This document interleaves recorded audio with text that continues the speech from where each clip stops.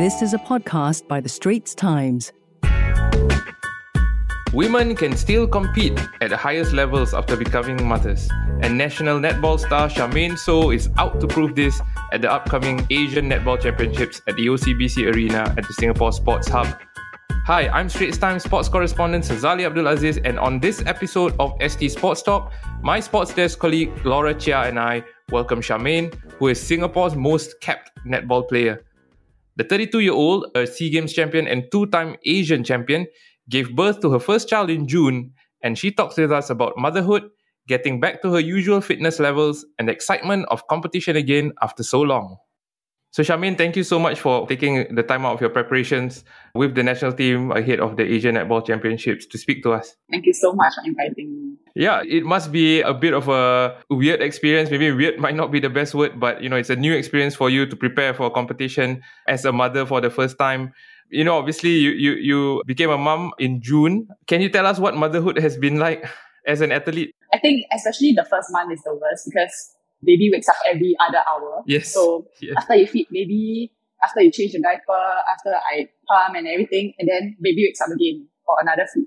So there's totally no rest at all. Yeah. So it's very difficult. Then other than that, I have to train. So I think that really affected my recovery, at the beginning of the month. So, but it's much better now. Baby get to sleep 3 to 5 hours. So I also get a bit of rest and recovery. I get some time on my own. I get to go out and train, so it's good. Yeah, so was motherhood planned for you? I know that you were in the squad for the NSL as well at the start of the year, but after that, then you didn't play because you got pregnant. So was it planned, and how did your netball journey continue after that? When do you stop training and stuff like that? Okay, to be honest, it's not planned. I mean, definitely me and my husband, we wanted kids. But we wanted to wait till probably after this year or next year, But I mean, it's God's blessing. We take it as God's blessing, and move forward. Because somehow or rather, at the start, I wasn't really very prepared for motherhood. And subsequently, I felt hey, it's good.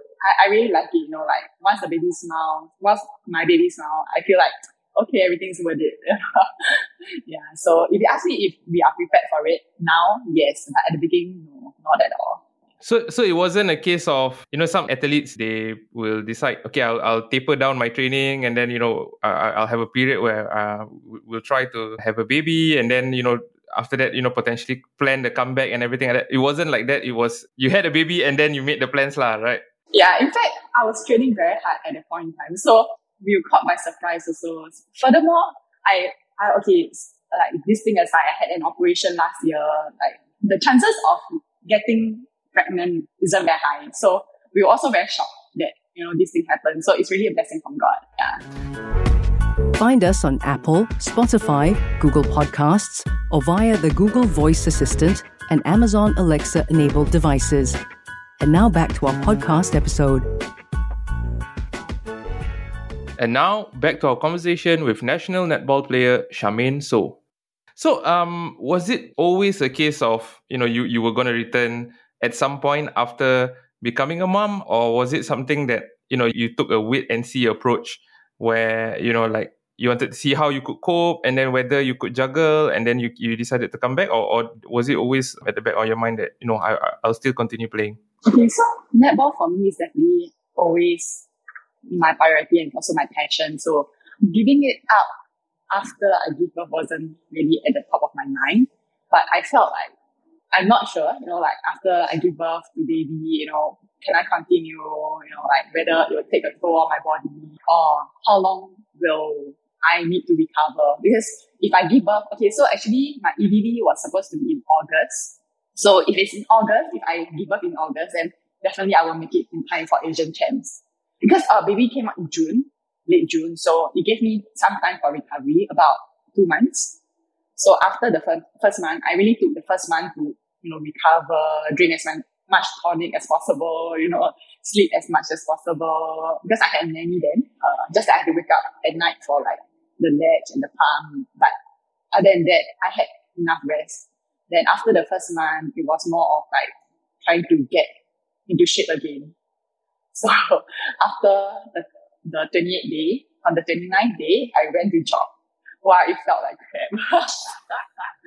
I really, it was like the toughest run of my life. I felt like it was only 2.4 and it took me like 18 minutes. I've never ran like 18 minutes in my whole entire life. So I felt like, everywhere is jiggly, Yeah, but I mean, it's quite amazing that, like our body can return to shape pretty fast. So after, I think a week or two, everything kind of like, I wouldn't say go back to normal, but it's really much better now. Yeah. Definitely not like pre-birth. After that, then what has your routine been like and how has it been so far? And you also said you are not 100% back yet, right? Like fitness levels wise. So what percentage would you say you're at now? I would say maybe an 85% to 90%. Yeah. So definitely not 100% because I feel like I could have done much more. I mean, shooting wise, yes, almost there, like it's more of like stamina. After 9 months of not running, like I can't exactly be 100%. So, I've been running a lot, like fast runs, slow runs, training my core quite a bit, and making sure that even when I'm at home taking care of baby, I'll use him, to do squats and stuff like that. So it's like a win-win situation for him and me, right? He's happy that mommy is here, and I'm also glad that I can do like some core workout and stuff like that. So, and you're bonding also. Yeah, correct. Yes, you're right. And he's happy. He's happy. So he's always smiling and he's happy that I'm doing squats. Or either he's laughing at me, like, hey, why? Yeah, all is good. Yeah.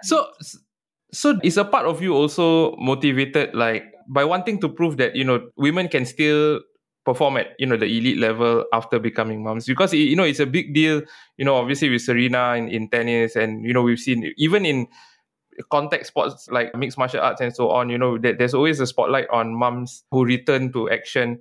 Is that, obviously, you have your own goals and your personal targets and so on, but is that also at the back of your mind that you want to prove that, hey, women can do this? Yes, definitely. Because, you're right, there's always this stereotype that, women have to retire before giving birth or becoming a mom. So I feel like that's not always right. That's not always the case. Like you can still play at an elite level after you give birth. So, for me especially, I know that, I'll be leaving my baby at home to go out and train. So I will put in my 101 effort to make sure that the time is worth it. I make the best of all the time I'm away from baby. So I think it works better for me now.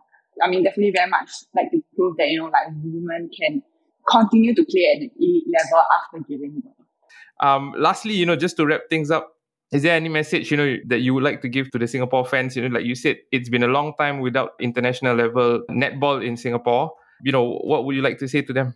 Please come down and support us at the OCBC Arena on Saturday onwards. So we would really love to see you again and support our team. Yeah. All right, Charmaine, thank you so much again for taking the time to speak to us. And, again, like I said, being a mom and still wanting to represent our country, and we wish you and the team all the best at the Asian Netball Championships. Yeah, thank you so much. Thank you. Thank you very much for having me. That was a podcast by The Straits Times. Send your feedback to podcast@sph.com.sg. Find us on Apple, Spotify, Google Podcasts, or via the Google Voice Assistant and Amazon Alexa-enabled devices. For more podcasts by The Straits Times, The Business Times, and Money FM 89.3, you can also download the Audio by SPH app. That's AWEDIO.